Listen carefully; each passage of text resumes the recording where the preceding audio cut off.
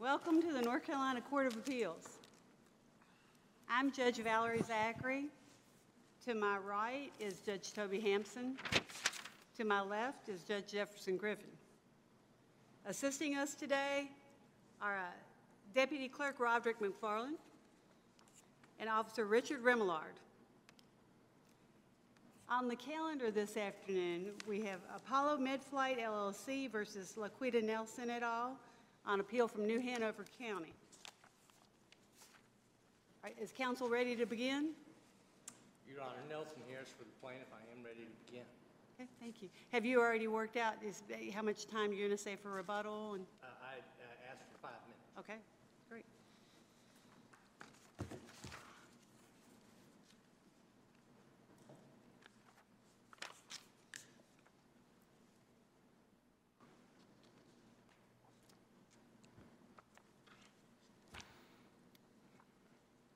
Proceed, please.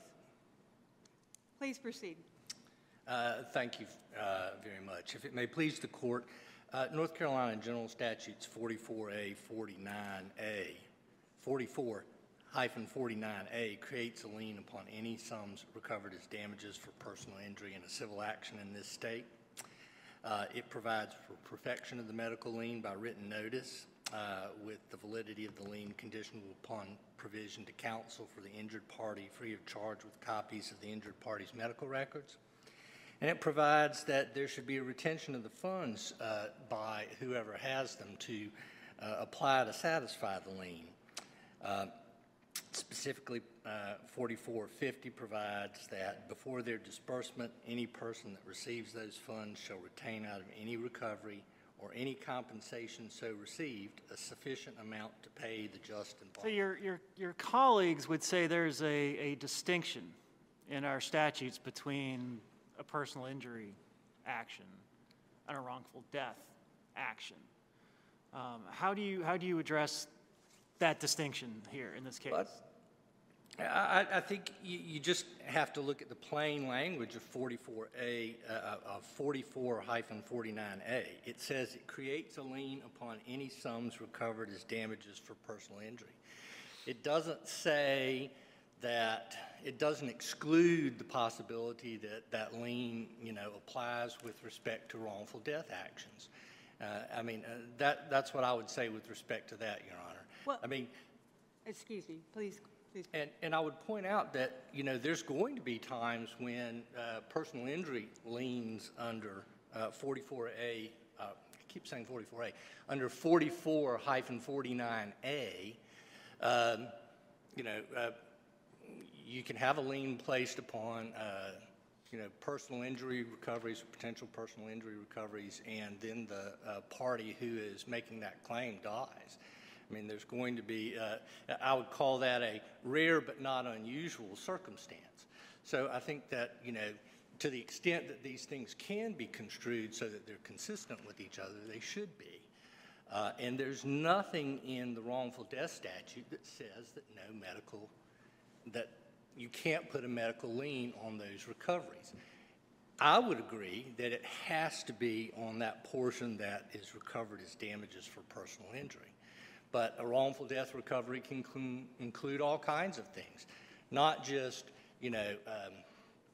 payment for medical expenses and this kind of stuff, but obviously that's something that you can recover under the wrongful death statute. So, I would say that 44-49A, if you just treat it sort of as a subset of the kinds of things that you can make wrongful death claims before, you can construe it in such a way that it's not inconsistent.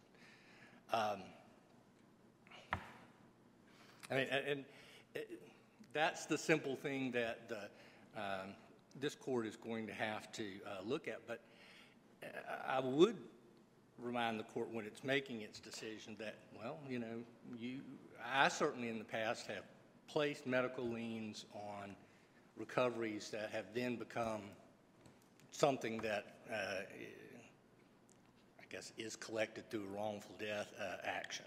Is that what happened in this case? That is not what happened in this case, Your Honor. I believe the decedent in this case died relatively quickly and before we had filed, so our claim was against the estate. Is there any dispute that Ms. Williams died from injuries suffered in this accident? No, Your Honor. Okay. No, Your Honor.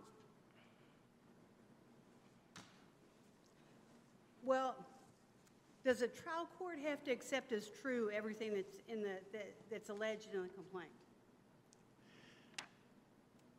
I believe that they're supposed to, Your Honor, that they are supposed to accept everything in the complaint as true and give my client all reasonable inferences that can be drawn from it. And so, you're, in the complaint, it's characterized as a personal injury claim rather than a wrongful death claim. So are we limited to construing it as a personal injury claim?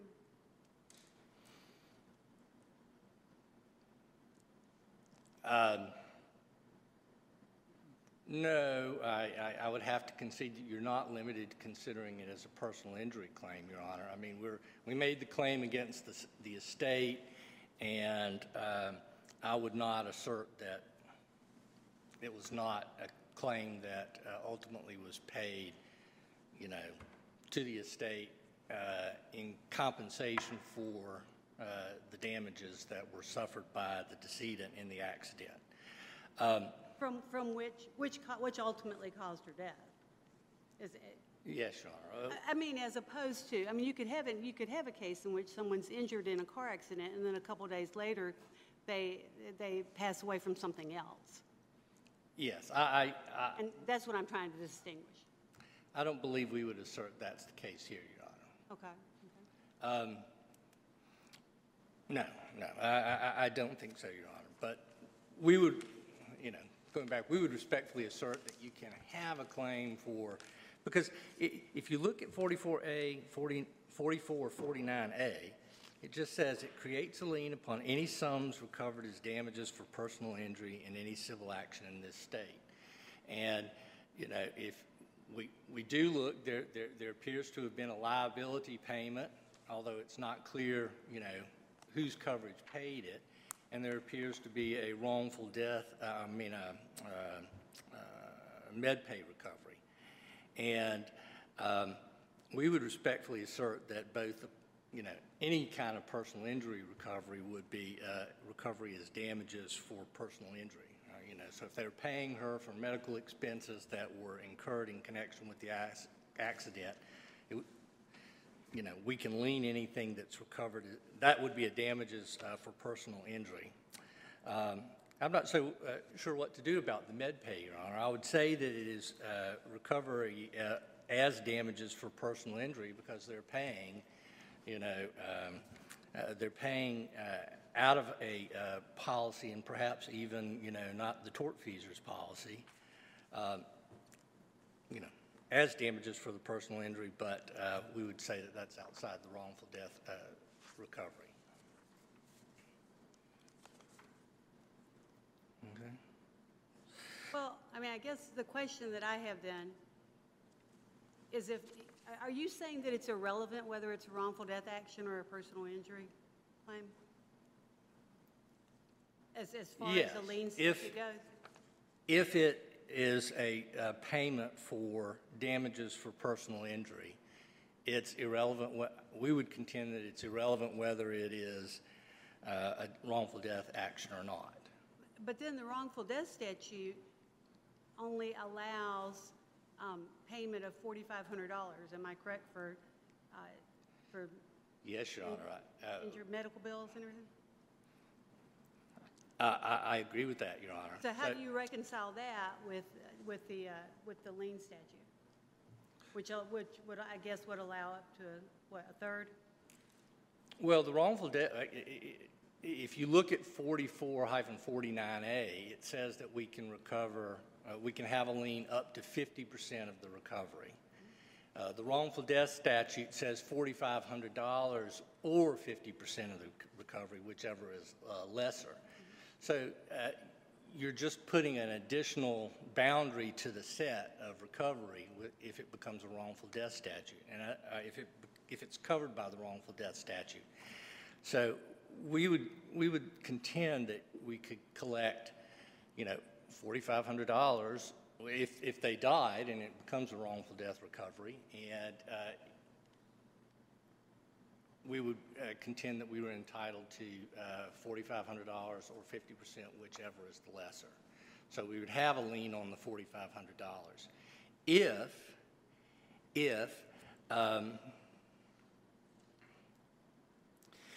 the money was received from the person or corporation who would be liable. And again, I want to go back to, we're talking about this as if, this is recovery in tort. But there were two payments in this case, Your Honor. One, there was one that appears to have been a liability payment, and we would certainly agree that 2818-2 would apply. But if it's just a med pay out of the vehicle's owner's own pocket, it's not from the person or corporation that would have been so liable. And there's no particular reason. Let's say that there's $50,000 in med pay, as appears to have been the case here, and my client's claim was 48 out of that, and there was another $5,000 or $6,000 in medical expenses that were paid out of the med pay. It's not from the person or corporation so liable, but it is something that is being paid as damages for personal injury, or at least we would contend it was. So we would respectfully assert that med pay is not a wrongful death.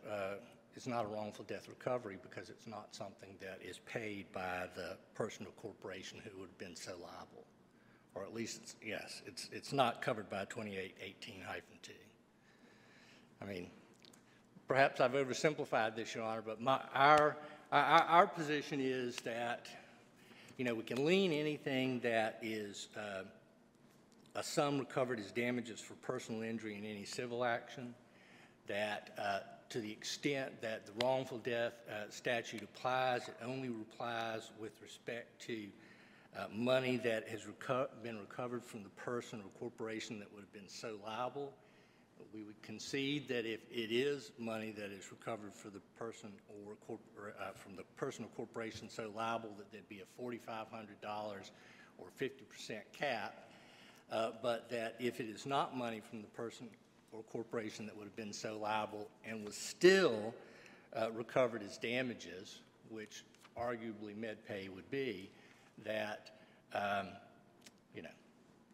there's no $4,500 cap, and we could get whatever our prorated portion of the med pay payment is. So, but you've got a $50,000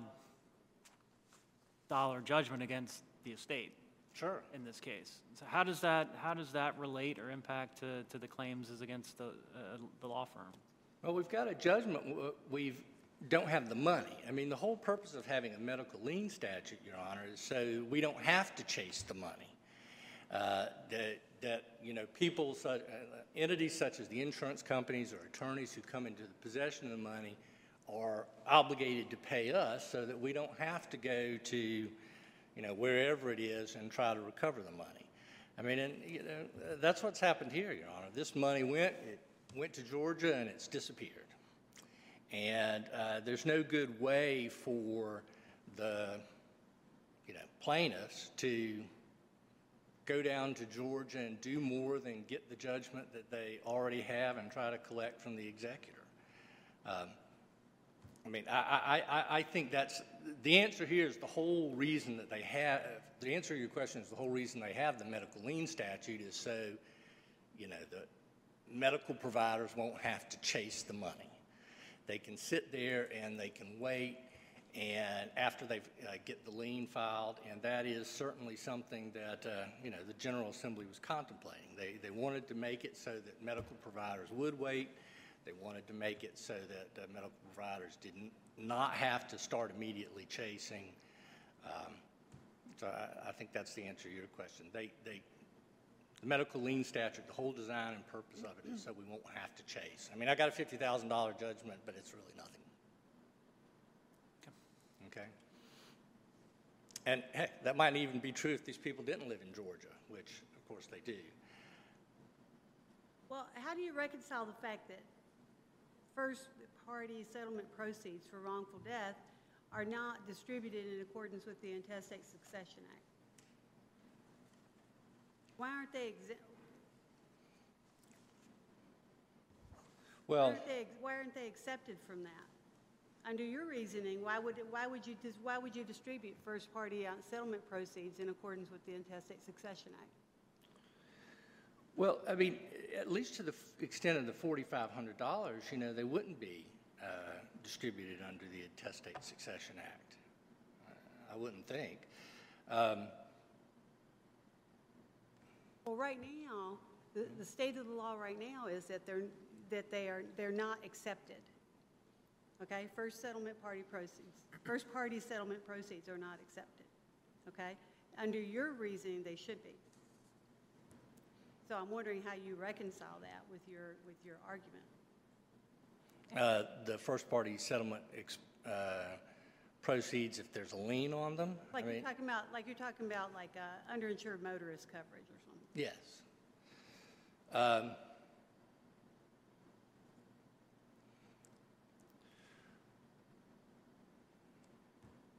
don't have a good answer to that question, Your Honor. That's fine. You know, I just go and look at, okay, well, you know, if you've got MedPay coverage, they submit bills to pay MedPay, and I would respectfully assert that they should be distributed pro rata among the MedPay, among the billants or among the claimants that resulted in the MedPay funds being paid. But weren't you claiming more than just the MedPay? Wasn't there an uninsured or an underinsured motorist coverage? Right, Your Honor. We don't. As well? Yes, Your Honor. I mean, and if it's the tortfeasor that did it, we would suggest that we have a claim to $4,500 as it appears to be provided for under the wrongful death statute. And if it's MedPay, then it's just a whole different kettle of fish. We would assert. I thought there were two. I thought there was MedPay and then an underinsured or underinsured motorist. Well, we don't know. We don't know where there's two payments. One's a med payment for $50. Right. And then the other, it could have come from the tortfeasor's insurance company. I mean, That's an uninsured. It's not another MedPay. No, it's not another med pay. All right. So it's uninsured or an underinsured motorist coverage, right?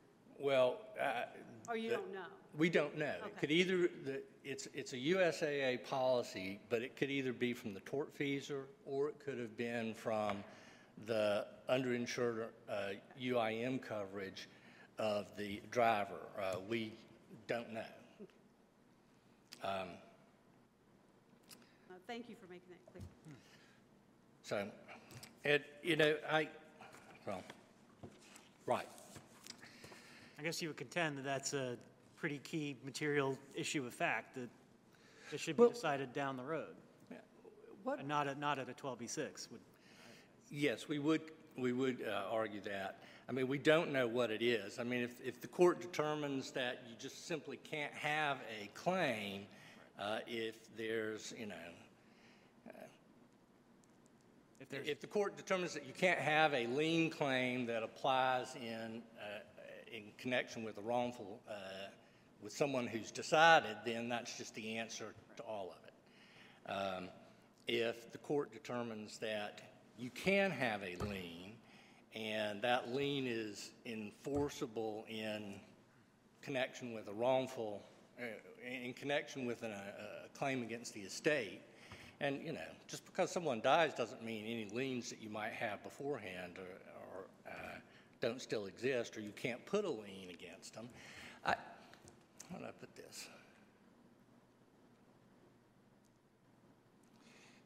Well, let's say someone has a deck built on their house, and the 120 days hasn't run, and then they die. I mean, you can still have a lien that's enforceable against the estate, okay? And that's, I suppose what we're arguing here, that,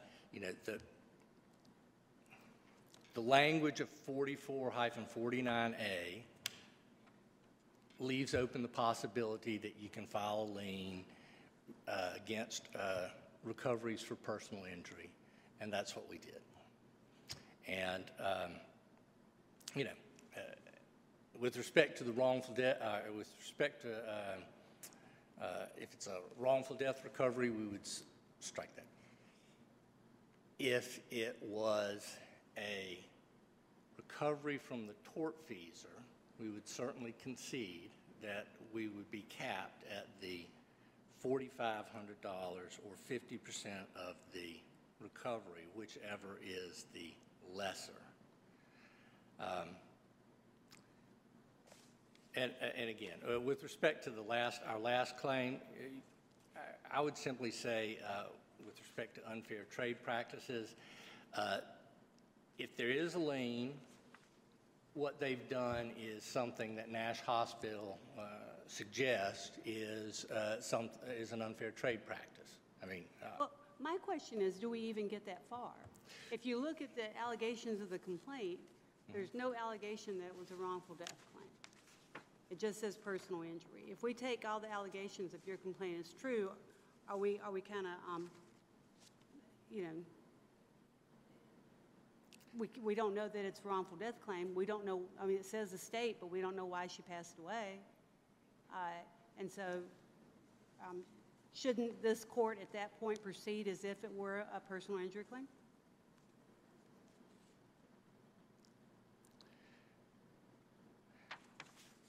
I really don't know what she died of. Mm-hmm. So I certainly, understand and accept that argument, Your Honor.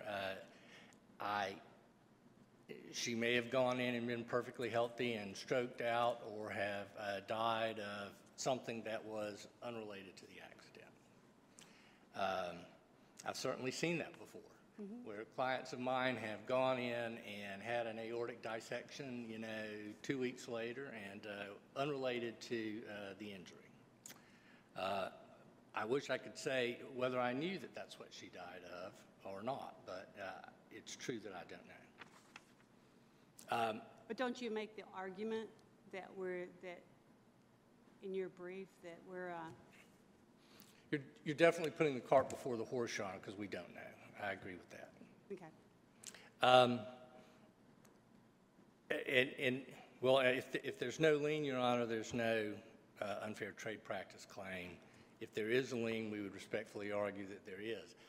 I think, this is not, sending a check down to Georgia Council is not rendering a professional service. Paying money on which there's a lien is not rendering a professional service. If it's something that State Farm can do and not be licensed to practice law, then you doing it should not be rendering of professional services that would get you out of the unfair trade practice claim. That's my argument. I've tried to keep it simple. I will state just in terms of the motion to dismiss, Your Honor, I did want to sort of summarize the arguments that are in the brief. Your Honor, we've made there was a certificate of service attached that raises a presumption of timely service on their counsel. They presented evidence to rebut the presumption, which is that we didn't receive it. There was a little bit of hearsay in there about what Brian Kromke said, but, Brian obviously received the notice of appeal by email and probably received it by first-class mail, Your Honor. I don't think that there's any, I don't think it's unusual at all to throw away second copies when you receive them by mail if you've already received them by email. It doesn't seem to be enough to rebut the presumption of valid service. I would hope that the court would take this opportunity to say that the proper place to make determinations of that type is at the trial court level. I mean, if Brian, if this court's not really well positioned to make findings of fact on paper. I probably would have brought in Brian if we had had the hearing down there and gotten him to admit that he received. Yes, he did receive the email, and he often throws the second copies away. I suspect that he would have testified to that. That's not the kind of thing that should be considered here. So when the Court of Appeals is passing on whether or not there should be whether or not there should be a dismissal, I would hope that they would, make it clear going forward to the bar that, the right place to make those kind of place to make those arguments is at the trial court level, where they can make findings of fact that then the court could decide whether there was enough evidence to support them. And that presumes that, presuming that there wasn't good service. Well, we did get good service on Brian. That makes this a non-jurisdictional question. They got our contract with for transcription like the day after the notice of appeal was filed. There's nothing really that would have affected your ability to consider this case. And if there's a sanction to be imposed, well, we respectfully assert that it's well short of what would be appropriate to dismiss. And in fact, under those circumstances, there really shouldn't be any sanction at all. Was there any prejudice to defendants? There should not have been, Your Honor. I mean, what prejudice would there have been? They had they knew within a day that, we must have filed a notice of appeal. We served our record on appeal with a full transcript, so they don't have the argument that, perhaps we would have ordered a full transcript. There's simply no appeal. But I do think that it might be appropriate for the Court of Appeals to say, hey, this is something that should be considered at the trial court level, and then it can come up to us. I mean, I don't have Brian here sworn in to testify, and that, I could have done that at the trial court level. Thank you very much. Thank you.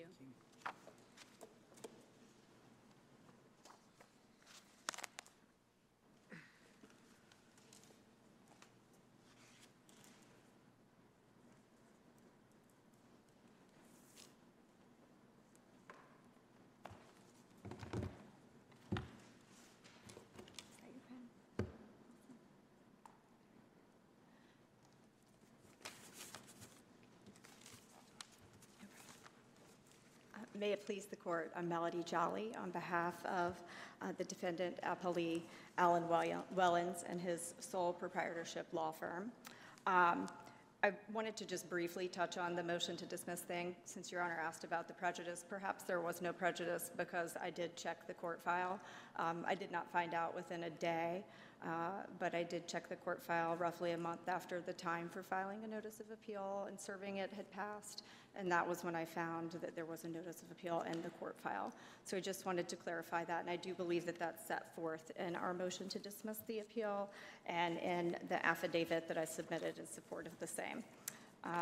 But more to the heart of the matter, we'll get to responding to Apollo's arguments with regard to the applicability of what I would, if it pleases the court, call collectively the medical lien statutes contained at Chapter 45, Article 9. So if I could refer to those collectively as medical lien statutes, and then the interplay or lack thereof with our state's Wrongful Death Act.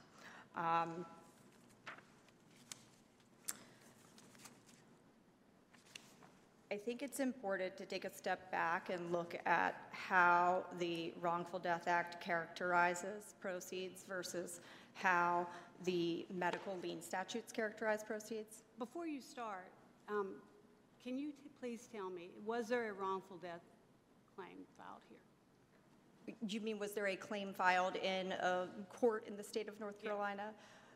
No, Your Honor. There was not a wrongful death action commenced. Did Ms. Williams pass away from injuries sustained in the accident? Yes, she did, and I don't believe there's a dispute about that. So with regard to the way that the differing statutes delineate proceeds, I think it's important to point out that the Wrongful Death Act actually specifies that proceeds are not assets, whereas we have, on the other hand, the medical lien statutes are presumably assets because they are allowed, the General Assembly saw fit to allow creditors being medical providers, to place liens on those asset recoveries. What the general... Are we constrained here? And I think this may have been sort of what Judge Zachary has been trying to get to in her questioning. Are we not constrained here by the fact that this was decided at 12b6, and we're limited in that review, and the trial court was limited in that review to the well-pled factual allegations in the complaint and the documents either attached or incorporated thereto. And in the complaint itself, there is no mention of the pursuit of a wrongful death claim, whether an action or just simply trying to resolve it through negotiation. There's no allegation of a settlement from wrongful death. It kind of, frankly, the allegations of the complaint kind of skip from, here we provided this service, and now we're entitled to assert the lien. There's sort of like there's a whole sort of factual gap in the allegations in the complaint, and so just from a sheer sort of appellate review standpoint, what do we point to under 12b6 to say this was a wrongful death case? I mean, where's that in the record? Certainly, and I think that's a great question, and I have spent some time trying to process the allegations of the complaint and read those in concert with the exhibits that were attached to and incorporated in the complaint. And the complaint does allege that on April 14th of 2019, Ms. Williams was involved in a motor vehicle accident and that she suffered a medical emergency. That same day, that medical emergency necessitated her life flight by Apollo to New Hanover Regional Medical Center. It further alleges that Mr. Wellens, Attorney Wellens, was retained to represent the estate in pursuit of, and the complaint does call them, personal injury claims, but I don't think that's dispositive, and I'll tell you why. But it does allege that my client was retained to represent the estate in pursuit of personal injury claims, and that my client assisted with procuring a settlement in connection with the accident. It then goes on to allege that Apollo served counsel for the personal representative of the estate, my client, with notice of its purported lien interest pursuant to in CGS 44-49. So when reading the complaint as a whole, recognizing that Ms. Williams' demise was from the motor vehicle accident, reading the exhibits to the complaint, which reflect that she was a Jane Doe. I can't remember specifically what it says right now. I think it says Doe bubbles, because that's a term that they use so that we don't have thousands of Jane Does at New Hanover Regional Medical Center. And so reading it as a whole and seeing that her demise was from the injuries she sustained in the accident, and that the settlement was procured as damages for the accident, then I believe that taking those things as a whole collectively, even at 12b6, the court is able to discern that it is a wrongful death recovery and not one for personal injury. I think that that's further bolstered by the fact that it's the nature of the action, not the source of the funds, not what we call it, not what I call it, not what Mr. Harris calls it, not what anybody calls it, but the nature of the action determines whether it falls in the purview of the Wrongful Death Act or whether there's entitlement for Apollo or another medical provider to place a lien on the proceeds.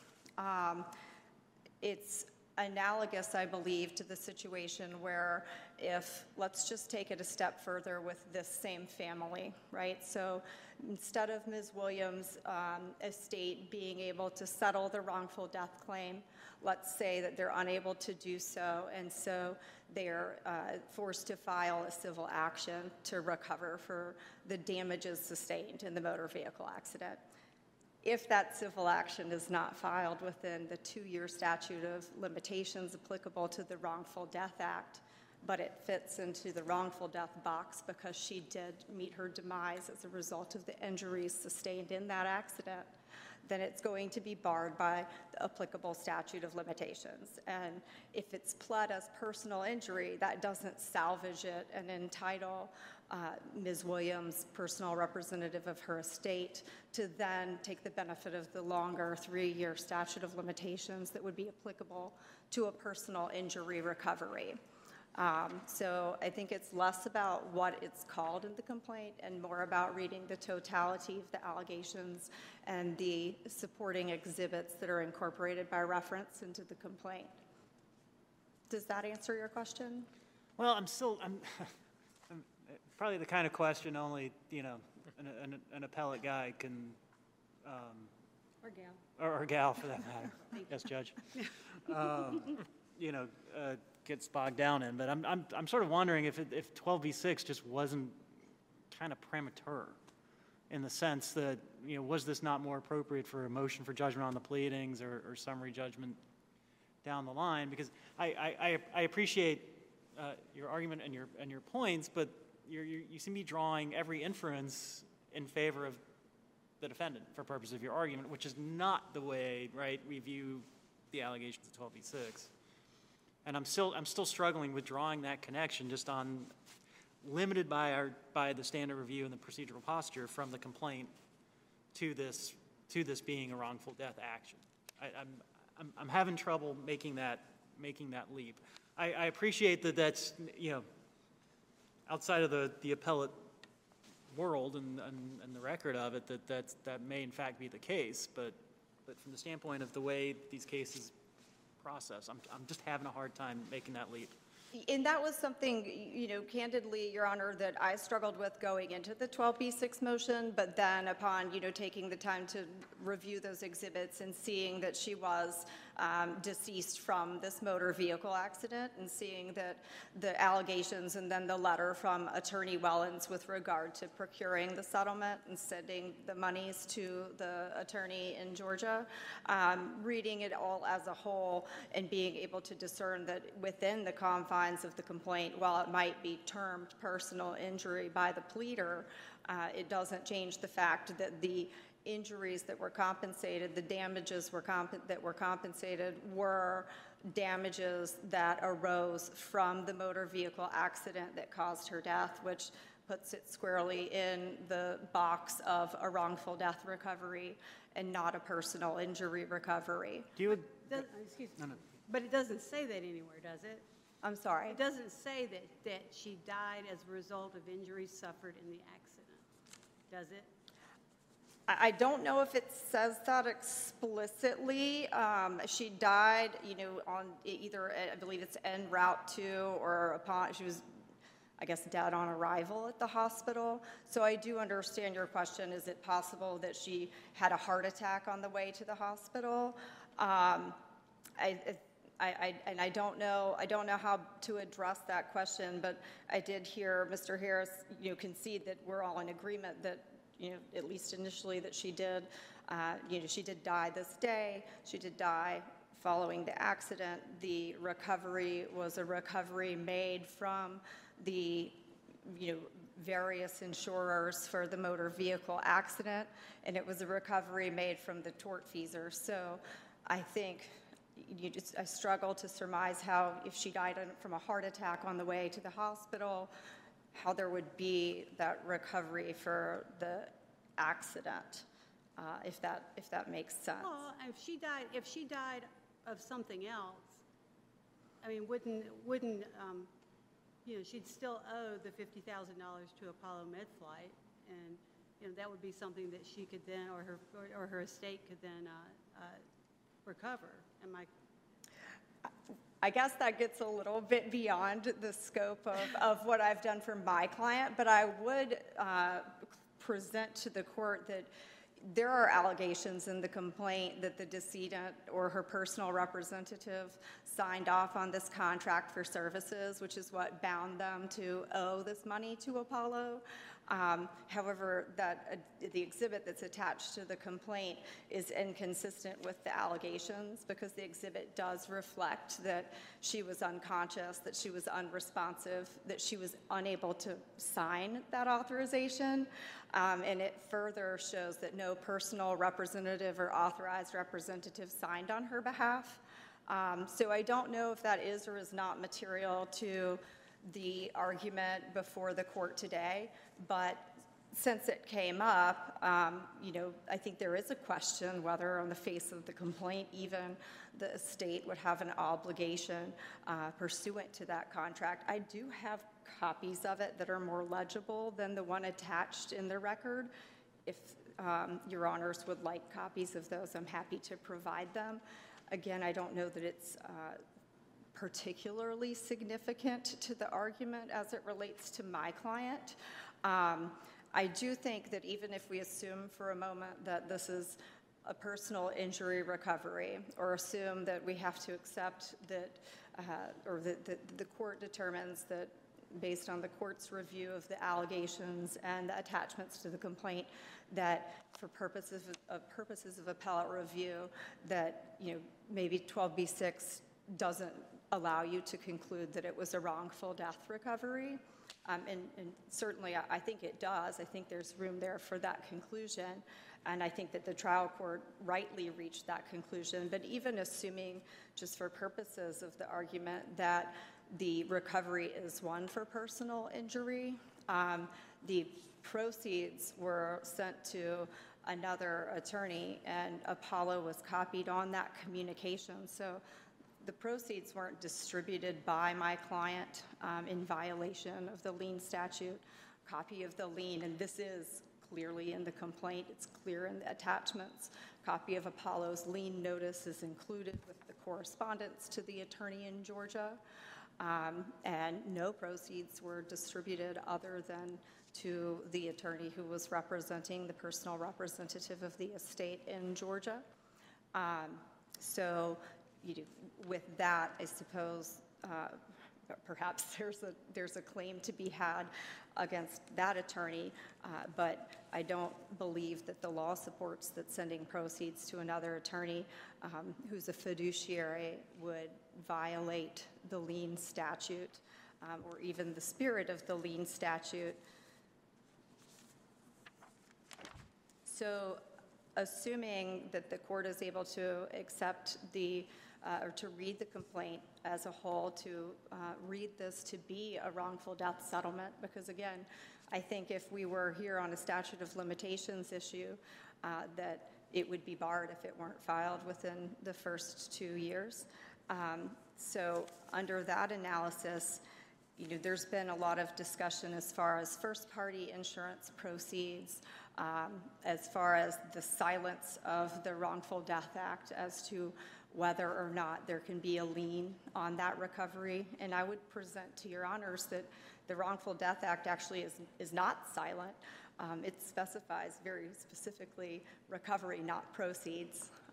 The General Assembly clearly had intent to protect assets for next of kin in order to presumably make those next of kin as whole as possible when losing their loved ones. Whereas with regard to the medical lien statutes, the General Assembly saw fit to try to protect the interests of those providers who were rendering services to injured persons. And I think that distinction between the two is very well drawn when looking at the language of the statute. The Wrongful Death Act refers to if the injured person had lived. And so if the injured person had lived, if Janice Williams had lived, then there could have been a personal injury action filed. And if the injured person had lived, if Janice Williams had lived, then Apollo would have the ability to lien the recovery that she obtained so that Apollo could be made relatively whole. And I think that with regard to the legislative purpose and policy behind that, we have providers who are rendering services to injured persons, and those injured persons might not initially be able to pay those providers, and then those injured persons go on to pursue, whether via settlement or via actually filing an action, they go on to pursue recovery for the damages they sustained for that personal injury, and within the calculation of those damages is going to be that provider's medical bill. And so I think rightly the General Assembly saw fit to protect that provider's interests by saying, injured person, if you do recover, you need to give some compensation to those providers who presumably helped, save you or helped you recover. Whereas with Wrongful Death Act, the statute says if the injured person had lived, and then gives exceptions. As far as Apollo's position that it should be able to lien a wrongful death recovery because the statutes don't say otherwise, I would say that recovery, not assets, suggests otherwise.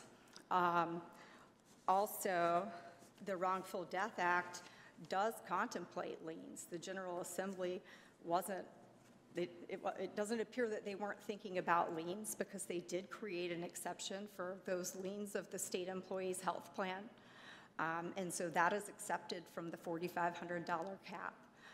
Another thing that the General Assembly did not accept that Your Honor pointed out earlier was first-party insurance proceeds. There's no exception that says that those are somehow different. And I think that the policy behind under an uninsured motorist coverage is that the case law shows, and this is in our brief, that the first-party insurer is standing in the shoes of the tortfeasor. It is called underinsured motorist and uninsured motorist coverage, meaning the tortfeasor who was under or uninsured.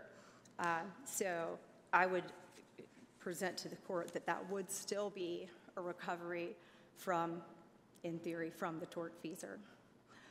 And so would not be subject to any exception, would not fall somehow back into the purview of personal injury just because it came from the first-party insurance carrier.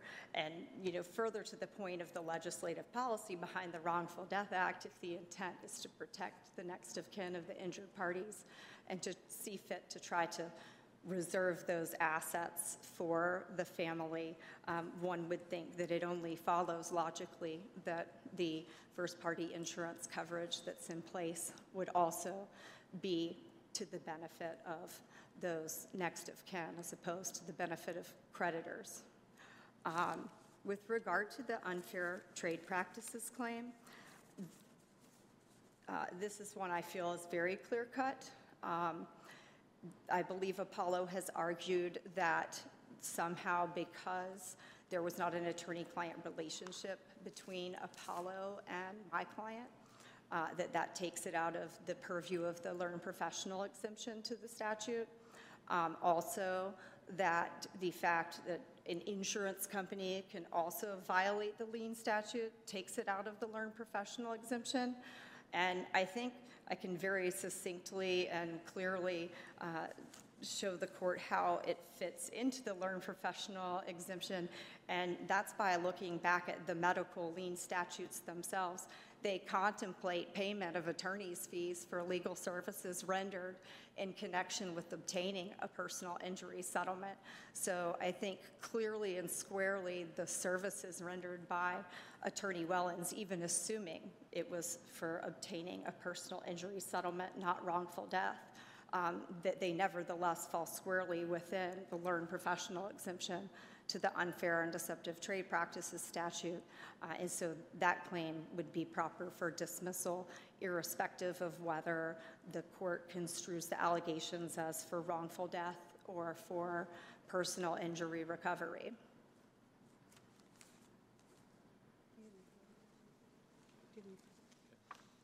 Thank you very much. Thank you.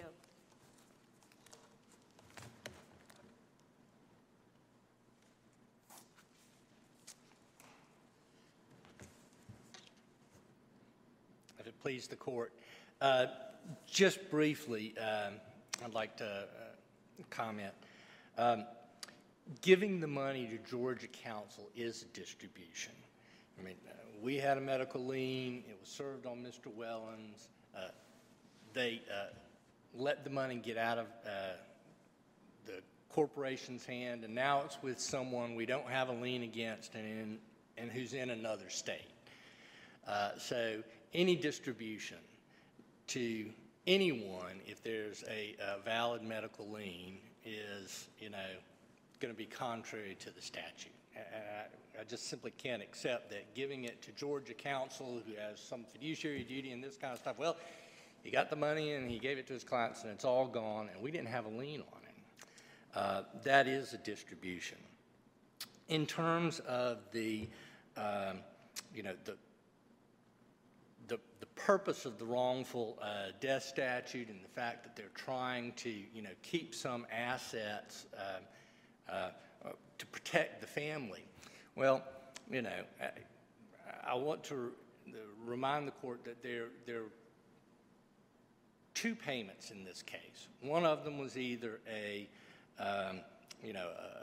liability payment from the tortfeasor or a payment from the UI or UIM coverage, okay? We don't know which it is, but one of those payments was one of those two things. And perhaps with respect to those are things that should properly be going to the, are subject to the limitations because the General Assembly is attempting to, provide for the families of the decedent. That doesn't apply with respect to MedPay. And to the extent it's relevant, well, let's look at it this way. If there'd been no medical expenses, there would have been no money going to the estate. That $50,000 that was paid was $50,000 that was paid because there were medical expenses that the money was supposed to pay. Whether that matters, this is money that if my client hadn't had a claim for $50-some-odd thousand, the MedPay payment would have probably been $4. So, they took money that was going to pay my clients because my clients had a claim, and it's all gone now. With regard to MedPay, are you entitled to recover that if you're in a single car accident? Are you entitled to recover it if it's a single car accident? Right. There's no tortfeasor. Well, you hit a tree. Are you entitled to recover from your MedPay? If you're not contributory negligent, yes. I mean, if you don't see, if they're doing road construction, or I remember on Newton Road a couple of years ago there was the pipe under the road collapsed, and you couldn't see it until you were right up on it. If you ran into that and you weren't negligent, you would get MedPay out of your own policy. So yes. But I just wanted to say those two things.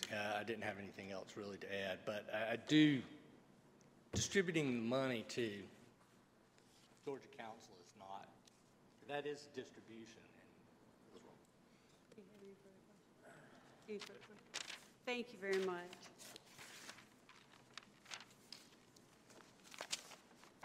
That concludes oral argument in this matter.